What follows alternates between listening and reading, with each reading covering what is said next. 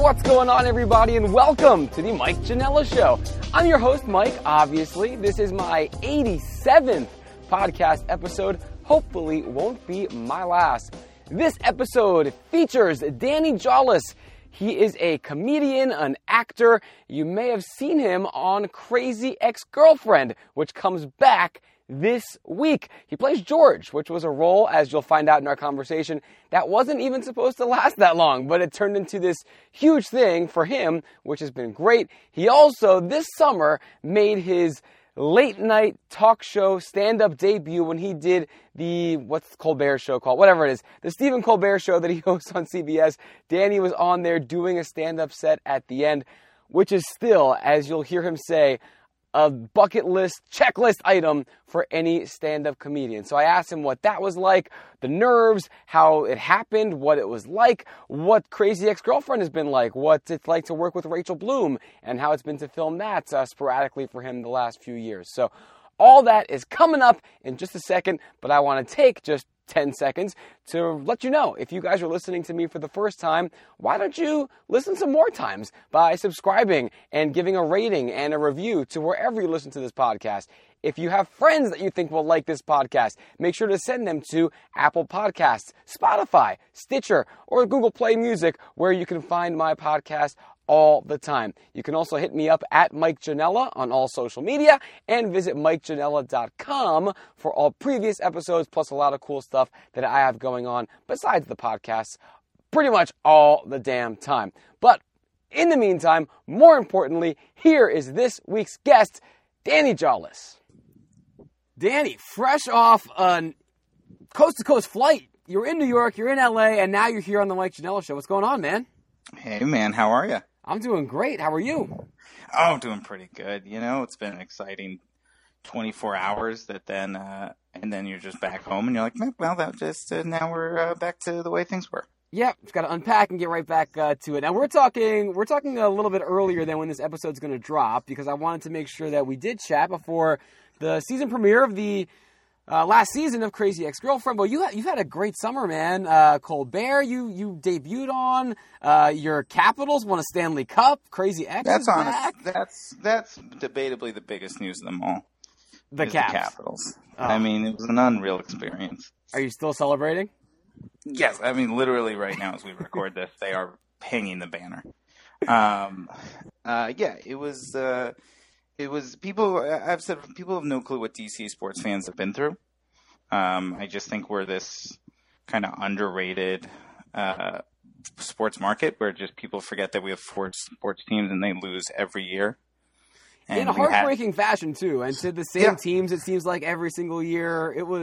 It's been a nightmare. So I've never won any. I've never had a team win in my lifetime, basically, or since I've been like cognizant. I guess it happened when I was like real little, but since I've been able to like be a full adult, I've never seen a team win.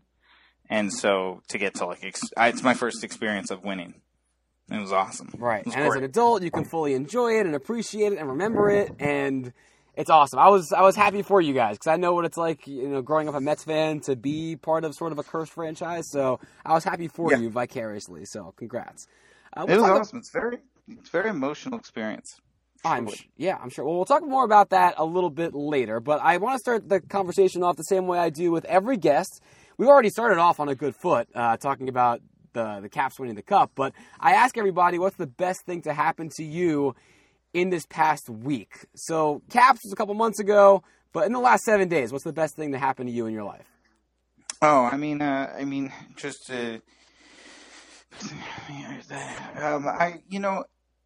I filmed something yesterday in New York, this Hulu show, that was, you film a lot of things and some of them are great and some of them are frustrating. It was just like a really wonderful experience. Just cause it involved a friend and just anytime, you know, the thing about doing like comedy is you start out with people and then everybody's career goes in different directions. And when like you and a friend who have been now doing comedy for 9 years get to be on like a real set and do real stuff together, it's the coolest feeling. Because it's like, oh man, we made it together. Like we're all making at least something happen. And that was yesterday. It was just on obviously like it's good to get a job, but like just on like a spiritual level, I just left being like, man, it's cool. It's cool when you come up with like a group. So that made my week. Oh, well, that's really nice. And, yeah. and you got paid for it, like you said. So it's the best of all the worlds. That's pretty awesome. Yeah, but I don't know. Yeah, but it's just like seeing your friend there. Like, man, we all doing it. I don't know. It's like with what you do. Like, do you have like a group that you started with that like have spread out, or I don't. Yeah, I don't really. I was about to say and you asked the question before I could even chip in. Was that I kind of started in newspaper when I was doing media, and everyone has stuck to that, and I've kind of branched off into more broadcasting and audio visual, and I've just hopped around to so many gigs that there really hasn't had that tribe that I've stuck with. So I'm a little bit jealous of you. It's kind of like that Matt Damon, Ben Affleck thing, right? Like you guys are there from the beginning, and you can do your own things, and then eventually have success and come back together. So I'm a little jealous that you had that this week. So congratulations. Yeah. I'm so sorry to bring it up. Yeah, it's a bit of a sore subject, but yeah, thanks for bringing those feelings up. Well, that was last week. This week, Crazy Ex-Girlfriend is back. I want to talk about that first because I'm sure a lot of people that are into the show are coming to check what you have to say out here on my show. Confession time, I don't watch the show, so I'm going to try and do my best, but I wanted to know, because so many people are into it, what have you experienced being, playing George these last couple of years? What has this experience been like for you? Because it's way different than stand-up comedy, right? You're actually on a show. What's these last 4 seasons been like? Well, first off, give the show a chance. Open up your heart, open up your mind, give it a couple watches. I always tell people it's not about me. I don't come in really until the end of season 2. So don't watch it for me, but it's a really good show. It's genuinely great. Again, the experience has been amazing. It's obviously just first off, to be a part of any show is exciting, but to be a part of a show that's genuinely great, like on a pure, just artistically, I see the episodes and I'm like, to be a part of something that is going to live on as just a bunch of people will be, there'll never be another show like it. It's a really cool thing to be a part of. And on top of that, to bring it back, Rachel and I have been doing comedy together for a long time. And again, to get to be a part of her incredible creation, knowing her for as long as I have, has also just been such a nice bonus. And so it's been wonderful and such a surprise because it was never supposed to be what it became. Right. George was never supposed to be this big. And the fact he's still around and doing things is just endlessly shocking to me and exciting. So what can we, without giving too many spoilers away, what can we expect from your character from the rest of the show in this final season? Can you tease a little bit of what we can, or what fans can think is coming their way for the finales? I mean, we are on a lockdown. The one thing I will tell you, truly, we are on a lockdown. We used to talk a lot more and tease a lot more, and we've been put on a hush hush. But what I will say is this: is genuinely when I first talked to Rachel about this show 7 years ago, or whenever she first was like, I think I want to make this show of musical theater. She always had said 4 seasons. She wanted to make a 4-season show. And so the one thing that I will tease is this isn't just like a show coming to an end. This has always been a plan to this. And that's really unique. But most shows just either fizzle out or get canceled. Right. Or they have a plan, but then the rating, like I think of Lost, that's a classic example, right? They kind of had a plan, but then they had to keep making new stuff, and then it just ends up being this weird thing at the end. But, all right, so whatever we see in season 4, that's been the plan in Rachel's head for a long time now. Basically. Yes, and also, Lost had a lot more. Did they ever know the ending? They'll tell you that they did, but I don't think I believe them. Yeah, what they'll say, and this is how they trick you, is they'll say, we always knew the last shot. Like, Okay, but that, and yeah, it's like, you can get there a okay. million different ways. Right, and you're like, yeah, I guess you always knew it was going to be Jack opening his eyes, Jack closing his eyes. Great. What about everything else that we invested in? Right. And that part, so I always felt like their answer was a little tricky because they were like, we always knew how it would end. And it's like, literally you knew how it would end, but like conclusion-wise, I don't think they ever did. Or I might have just been too stupid to figure it out. But I really do think I was paying attention. Because I think I'm a pretty smart guy, and there was a lot of stuff they did in those last couple seasons that I couldn't figure out either. So I think don't give them too much benefit of the doubt. I do also think they dealt with a culty fan base that was so excited by weird stuff that they really just leaned into it. And then, I mean, at a certain point, they just had done too much weird. Yeah, and once you're deep in the trenches, then it's kind of hard without polar bears to dig yourself back out. But back to your show, because like Lost, obviously very different, I'm sure. I'm curious what it's like. Or go ahead, you got something else? No, I was going to do a joke about how Lost should have been a musical. Continue. Oh, I would have signed up for that. Maybe a 13-episode limited engagement. Now I was curious, like, what is a musical like? Because I don't know what for a TV show. Because I imagine for a movie it's very different. But what's the production like? What's a day like on set? I don't know. It's like everyone just break out into song and dance. How's that? What's that like when you're filming? Is everyone? You know, the thing is, and I tell everyone because everyone's like, "What's it like on a set?" And you've been on a set. Like, it's everybody. You have to walk that line of we're having fun, but you know we have 12 hours to get done this much, and it does need to get done. Like, you have to be very responsibly joyful and having a really good time. And what makes, to me, the show very impressive is everybody is genuinely always having a lot of fun, and there's always a ton of stuff going on. But everybody always gets their stuff. Everybody knows their lines. Like, it's very professional. The musical elements of it all, when there is a musical number on a day, it's just so wildly fun.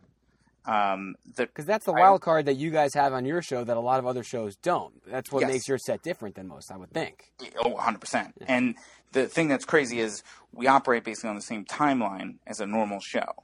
And so when people are like, what's the musical numbers like? I'm like, well, I'll tell you this.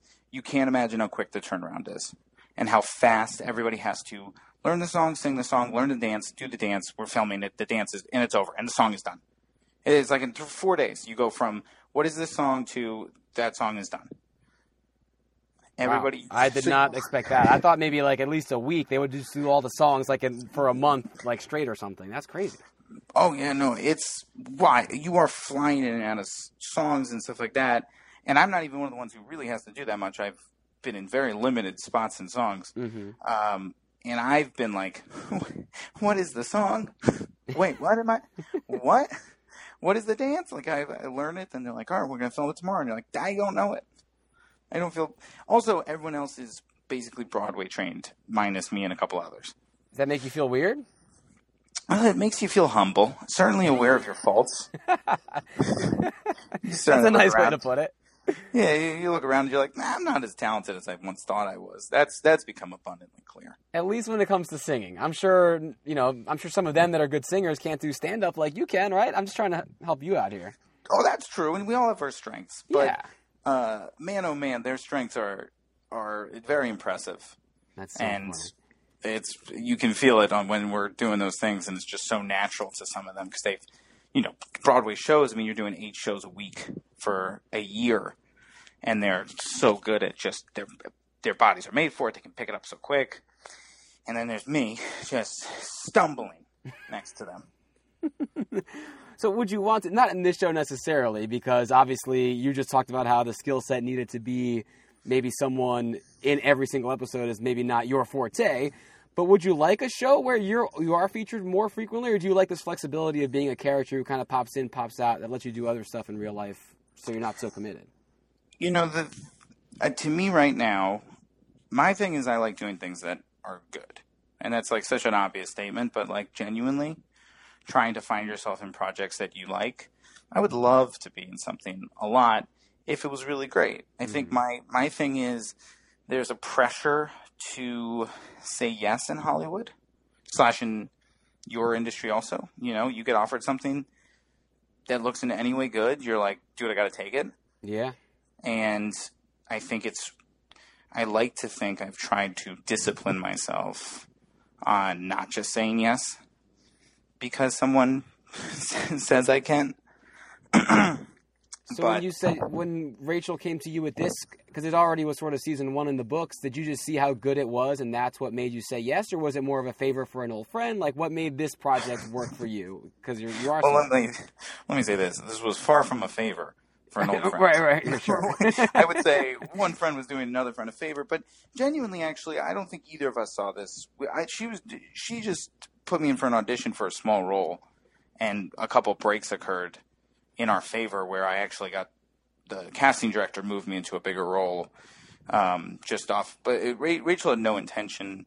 It's not plausible to, you know, it's the cool thing about working with her on this is it's impossible to get your friends in your stuff. It's very hard to do because, you know, again, like it's a lot of money on the line here. Like the executive producer isn't just going to be like, oh, it's Rachel's friend, get him in here. Right, yeah. So many decision makers that stand between you and your pal, right? Well, who are just going to be like, yeah, you don't want that. Also, like, as a comic, like, I recommend people for shows all the time. I'm sure you recommend people for gigs all the time. There is no worse feeling than recommending someone for a gig and they suck. Oh, yeah. It's the worst. So it's also, like, scary to recommend your friend. So we just got very lucky where it worked out the way it did, and we both made each other look good, I like to think. I like to think I made her look good by suggesting me, and, you know, I like to think maybe I've made her show a little bit better, but it just worked out very well. But it's far from, I would say, you know, certainly did her no favors. And, and I like to think even she is shocked by how well this worked out for the both of us. This is not normal operating procedure, which is why, again, when I did another one this week with someone, it was like, again, we both were just like, I can't believe I got through again to be on your show. Because it's a lot of people have to say yes. Yeah. And if anything, they're going to be like, it's your buddy. No. Yeah, it's almost like, I work in sports a lot, and you know sports obviously too. It's whenever the dad's kid is the star player, it's that extra sort of level of scrutiny that's on there. And you have that kind of same thing too when you're coming in as supposedly someone's pal or whatever. Yeah.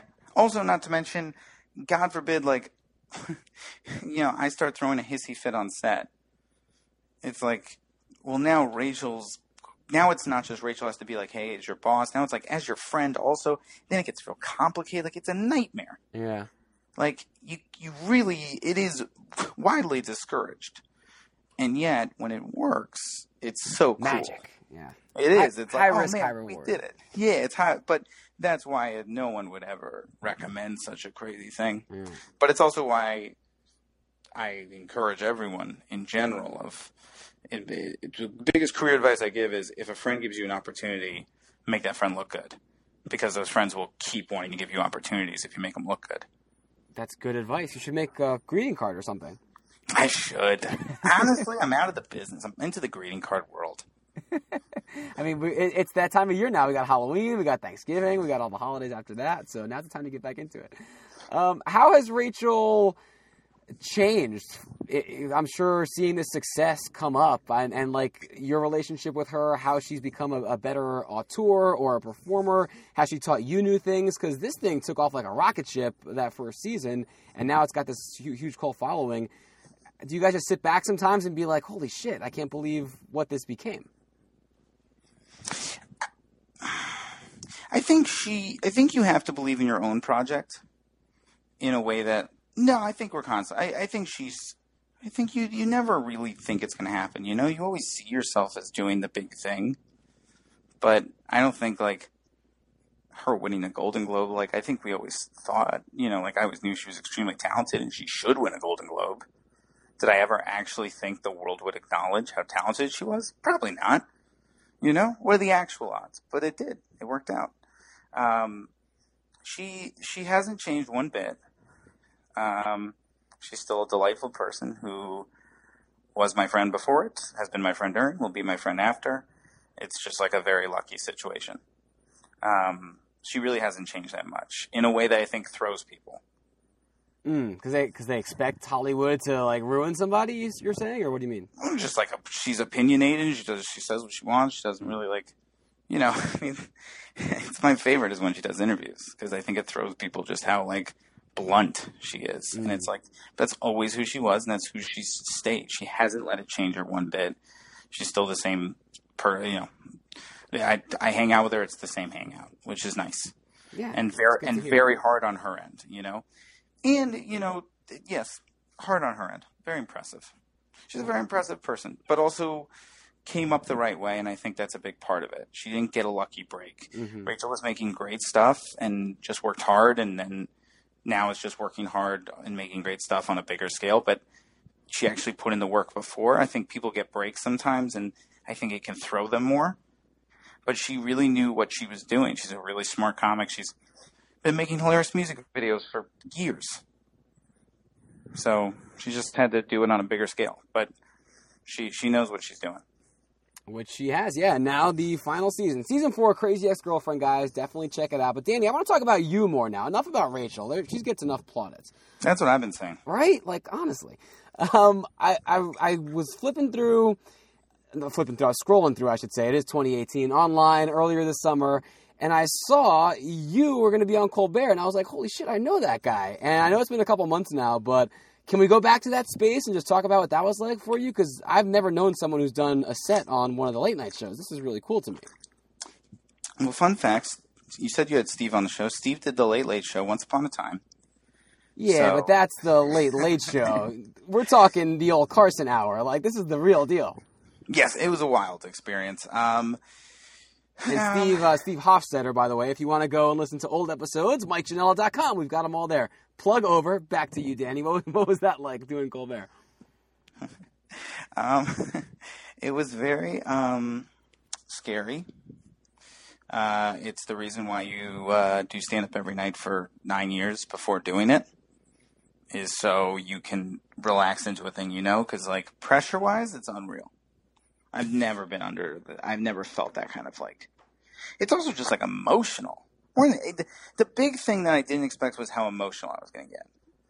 I was like wildly emotional in a way that I was not prepared for.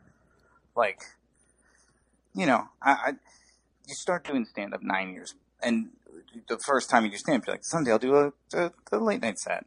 Mm-hmm. And then you learn how difficult it is and how impossible it is, and like, you suck for so long and you're just terrible at it, and like you hate yourself, and you just like, but in the back of your mind you're like, well, someday I might do like a late night set, and then like you start progressing and etc. And you're like, well, but it's like it's so out of reach, and it's so difficult to figure out what they want, and like, and you're just trying to get in, and then all of a sudden you're there.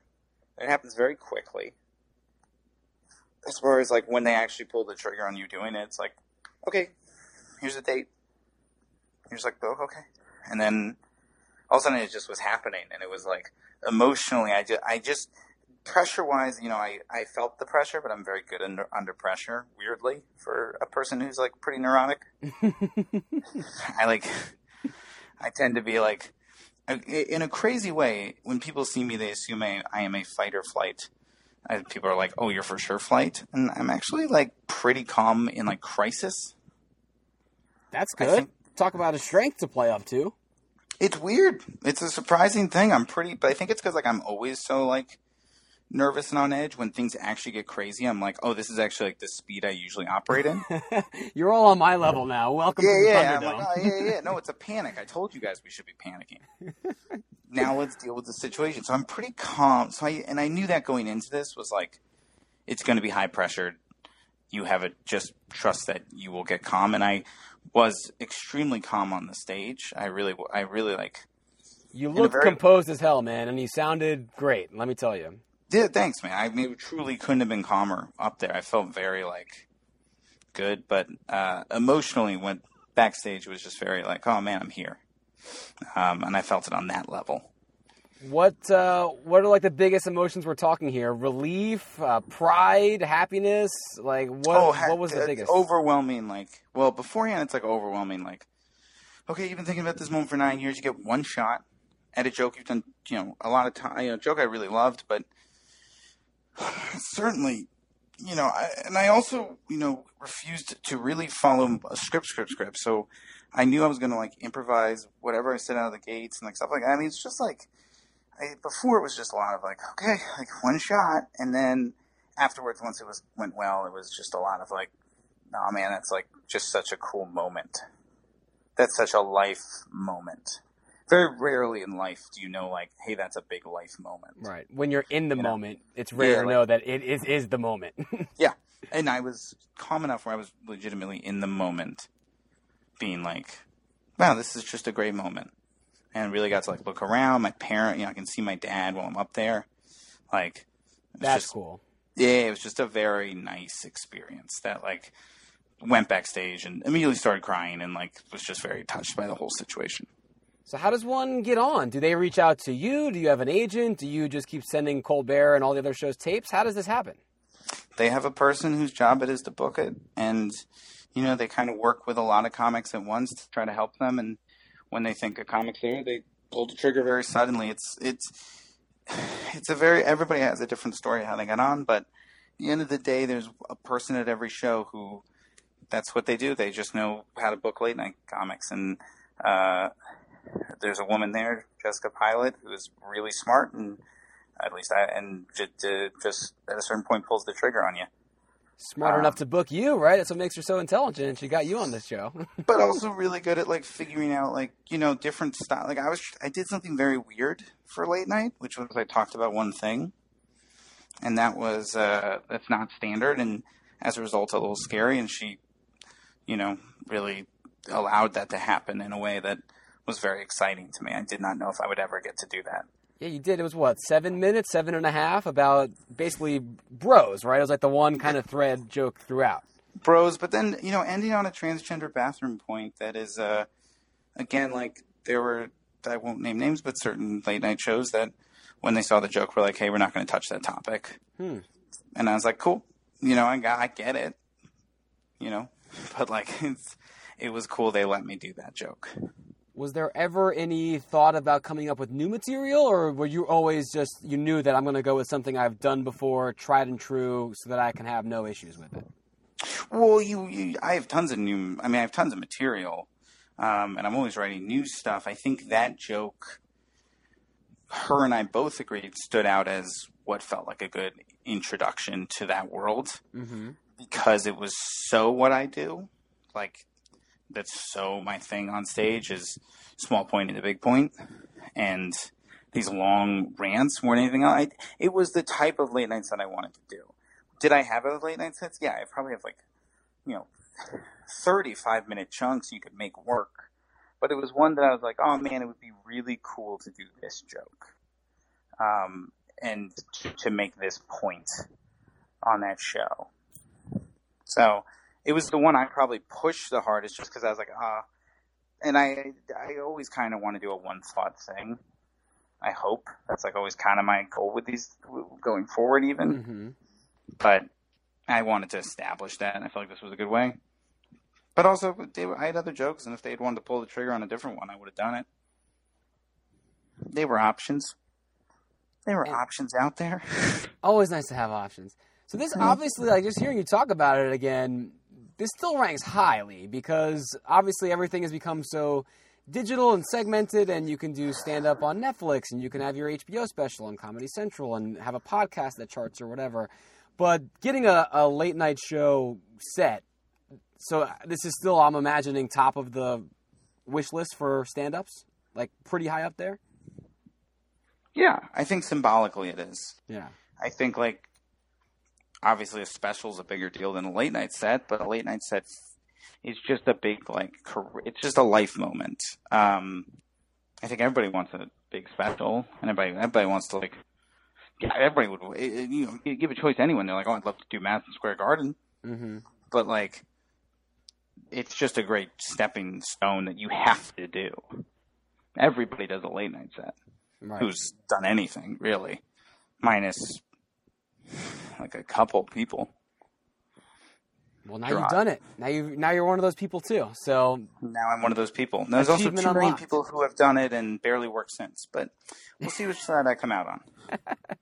So what happened afterward? Did you hear from other people that wanted to book you, other gigs? Did you hear from other comics that what was your phone blowing up? Were people looking to date you? What was the aftermath? No, nobody ever wants to date me. I have a girlfriend, but okay. Well, there you go. But it's still like people are like, you must get people sliding into your DMs. And I was like, no, DMs are pretty sweet. Usually, like people just being like, hey, you're funny. It's like very authentic conversations. In a way that's consistently disappointing. I would love to turn people down, but give me something more salacious, please. Yeah, it's like, come on. No one even thinks about it. But apparently not. Did it lead to any opportunities, or was it just everyone kind of, hey man, great job, and that was it? I think, in my experience in Hollywood, and granted, I'm just one Danny, nothing leads to. I think everyone is like, oh, these big moments lead to these big moments, and I think the truth is, it's like you do something like this, and like. A bunch of people see it and they go, oh, wow, but like, this isn't like the olden days. NBC didn't call me the next day and they were like, it's just nothing leads to that. The only thing that matters is how good your product is.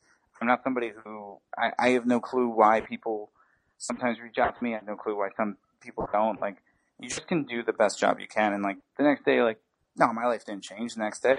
But I also like that. I just got to go back and I think I did like 3 days afterwards. I like, went to an open mic just because I was like, oh, I want to work on a new joke. And I was like sitting there being like, this is also a great thing. I like going to this. I like that I'm someone who like the idea of me doing that set and then being like, you never have to go to an open mic again would be a bummer because I don't even think I'm there yet artistically.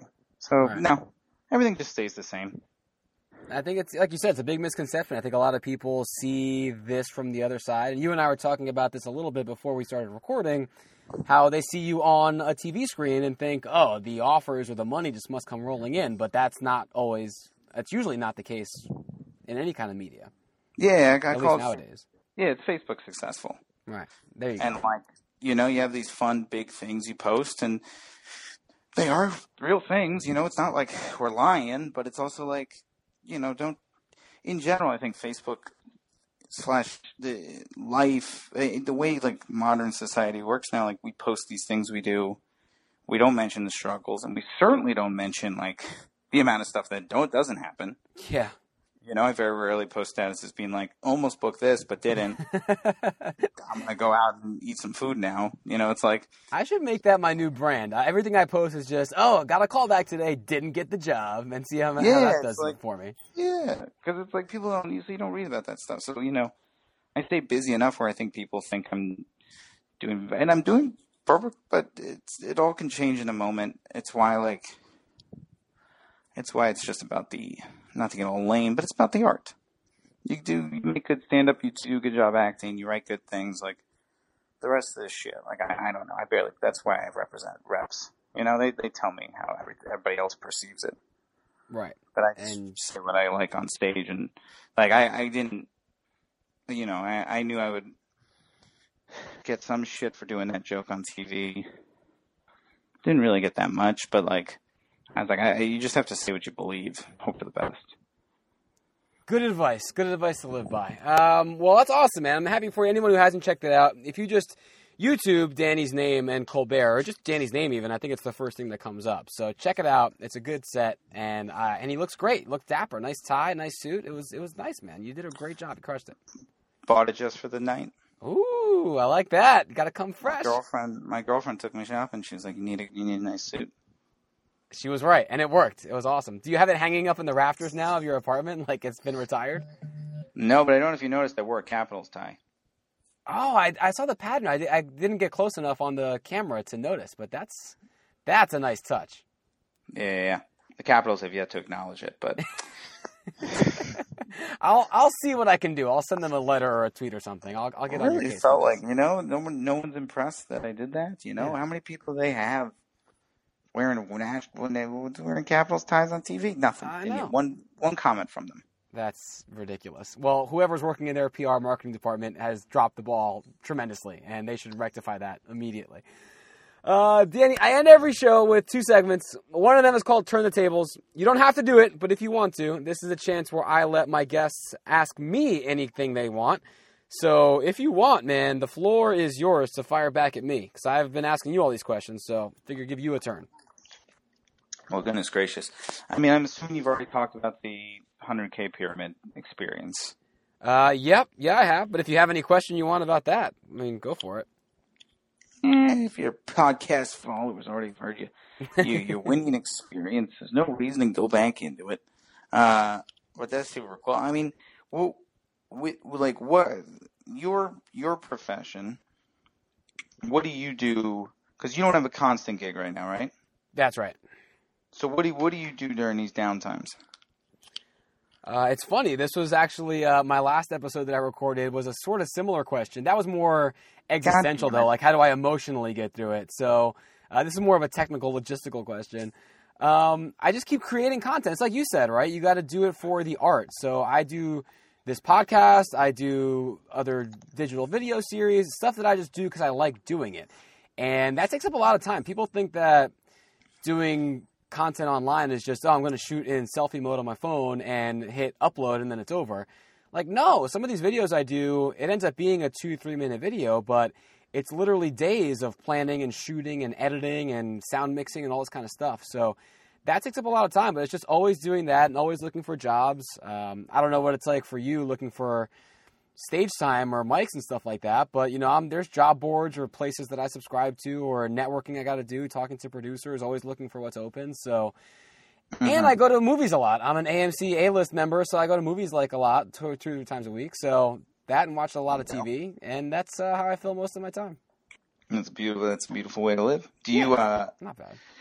Yeah. Do you think you're gonna go back into the sports world, or do you think you're?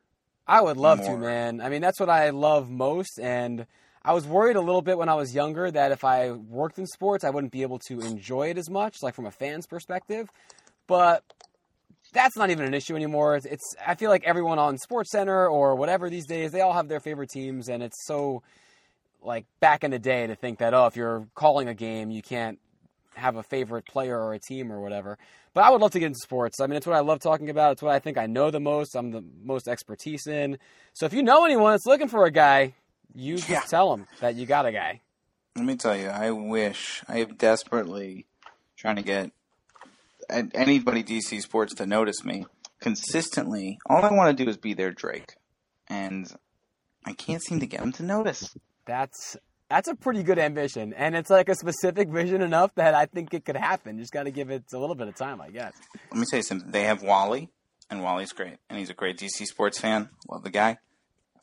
But I'm just saying, if they're looking for someone else, I am willing to sit courtside and yell at the other team as much as they need me to. What a difficult life that would be. Let me tell you, I don't know how you'd be able to handle yourself. That's all I want.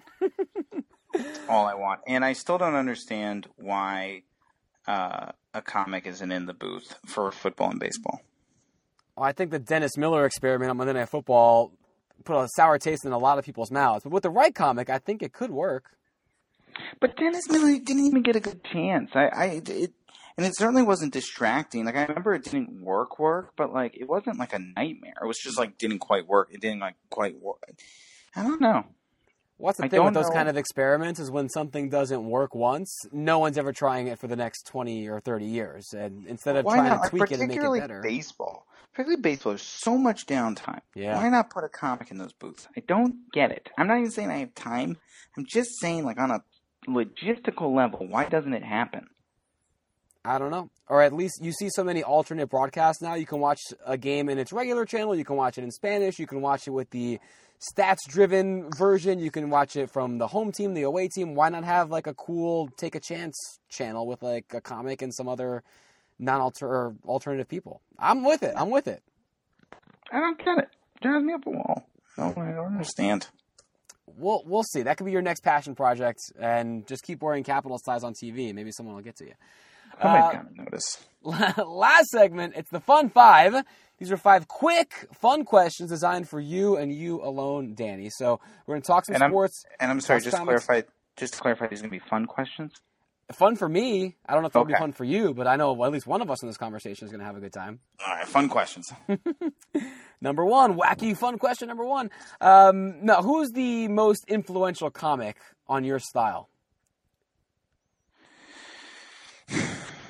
On my you were growing up, who's the one comic that had the biggest, I guess, influence on you? Not on my style, but on me wanting to be a comedian, Chappelle. Okay. Any reason in particular? Yeah, he did a joke called "How Old Is 15 Really?" That is one of the greatest jokes ever written, and it's. I remember being like, I didn't know you could make that good a point while being funny. All right, check that out, folks. Question number 2. What about right now? Maybe Chappelle is the same answer. Who's your favorite comic besides yourself still doing it? Chappelle might be the answer. He's unreal. There's obviously lots of big people. Rel Howery, I think is hands down maybe the funniest person as far as just overall laughs live. And I think the most criminally underrated is Daniel Tosh. I think people talk about him as a comic, and he's obviously well known, but I don't think people realize just how great he is. His specials are second to none, in my opinion. And then, honestly, the people that inspire me the most are people around my same, group. People who people don't necessarily know, but Rami Youssef, Brad Silnutz, Deborah DiGiovanni, like people who you might not know offhand, but who are just young comics killing it out here. And they make me laugh so much more than necessarily the big famous people. I like it. Showing them some love. Check those people out too, guys. Question number 3. The night of the Stanley Cup win for the Capitals, how did you celebrate? I was with my dad. And we just hugged a bunch and then we just watched together. That's awesome. That's what sports does at its best. That's so cool. Question number 4. Maybe it's now Ovechkin after this summer. Who's your favorite DC athlete ever? I mean, Ovechkin always had to be in the running because he is the most loyal. Like, I've known it, since I was 18, 16. I mean, he's been with me for forever. And he's never left our team. He's never threatened to leave our team. He's just always stayed. And despite consistently losing with us, it just has stayed and been so loyal. So I think he has to go down as one of them just because of the loyalty to him. And it's always appreciated. People like John Wall and Bryce Harper, if they really end up spending their whole careers here, I think I love the both of them just so much. And I hope but it's all about like Ovechkin. The thing that makes him so unique is he just has never left. And it's kind of like Dirk Nowitzki with the Mavericks. He finally got it paid off by the vindication of the championship at the end, which is amazing. I mean, that's what I think made it so emotional for DC Sports. Was seeing him win. Yeah. Was like, he so deserves it. He worked so hard, and just every year we had to watch him skate off the ice, sadly. Yeah, usually against the Penguins, but you guys vanquish that ghost too. And then shocked he came back the next year. Just never even like the slightest rumor he was going to leave. Just, yep, he's back. And still might be drunk on champagne if his summer Instagram stories were any indication. He earned it. He did earn it. Question number 5. So now we talk about this grace period in sports all the time when like a team or a city like Boston, finally the Red Sox win and they're kind of happy. How many years are you good now before you need another championship for a DC area sports team? Let me tell you, we what is it? One for 20 years. I mean, I think we could get another one. I don't think it would be crazy. Okay, so you're ready for another one right away. I mean, it's like, yeah, please give us another one. Obviously the Nationals had a really rough season. Yeah. The Skins, are where they are. I will see, but certainly the record's good. But I'm not necessarily overwhelmed with trust in them. But I don't know. I would take one now. I would take another one. All right, so it's 1 year that you'd wait for the next one. I like it, man. Optimistic. It's good stuff. Yeah. All right, man.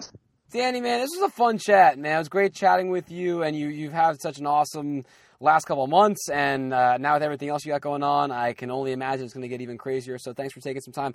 Plug whatever you want to plug. Accounts, things to watch, whatever you want. Floor is yours. Oh, sure. Well, I'll say follow me on Twitter and Facebook and Instagram or whatever. Crazy Ex-Girlfriend, October 12th. A bunch of other shows at various times, but and come see me live or follow me on those medias, and if you see a show, come. But the last thing I say every time I do a podcast, and I don't do many, but when I do, I say the plug is just go to a live stand-up comedy show. It's so much more fun than you think it is. Just go. I've been to them, and I agree. That's very well put. All right, man. Well, thank you so much. And here's hoping Bryce Harper does stay this offseason and that things just keep trending up for you and everything. I love where your heart is. It's wonderful. Hey, I love the guy, and I love guys who stay in the same place forever, and I would hate to see him in a Yankee uniform here right across town or in the Philly uniform, right down the road, too. So screw them, and here's to Bryce staying with you and everything working out perfectly for everybody. Guys, make sure to visit me at Mike Janella on all social media and MikeJanella.com for all previous episodes of the show. Thanks to Grapes for providing the outro music you're hearing right now. And Danny, one more time, thanks to you for coming on the show, man. Appreciate it. Oh, my pleasure. Thank you for having me. And thanks to you guys for listening. I'll do even better next time. See ya!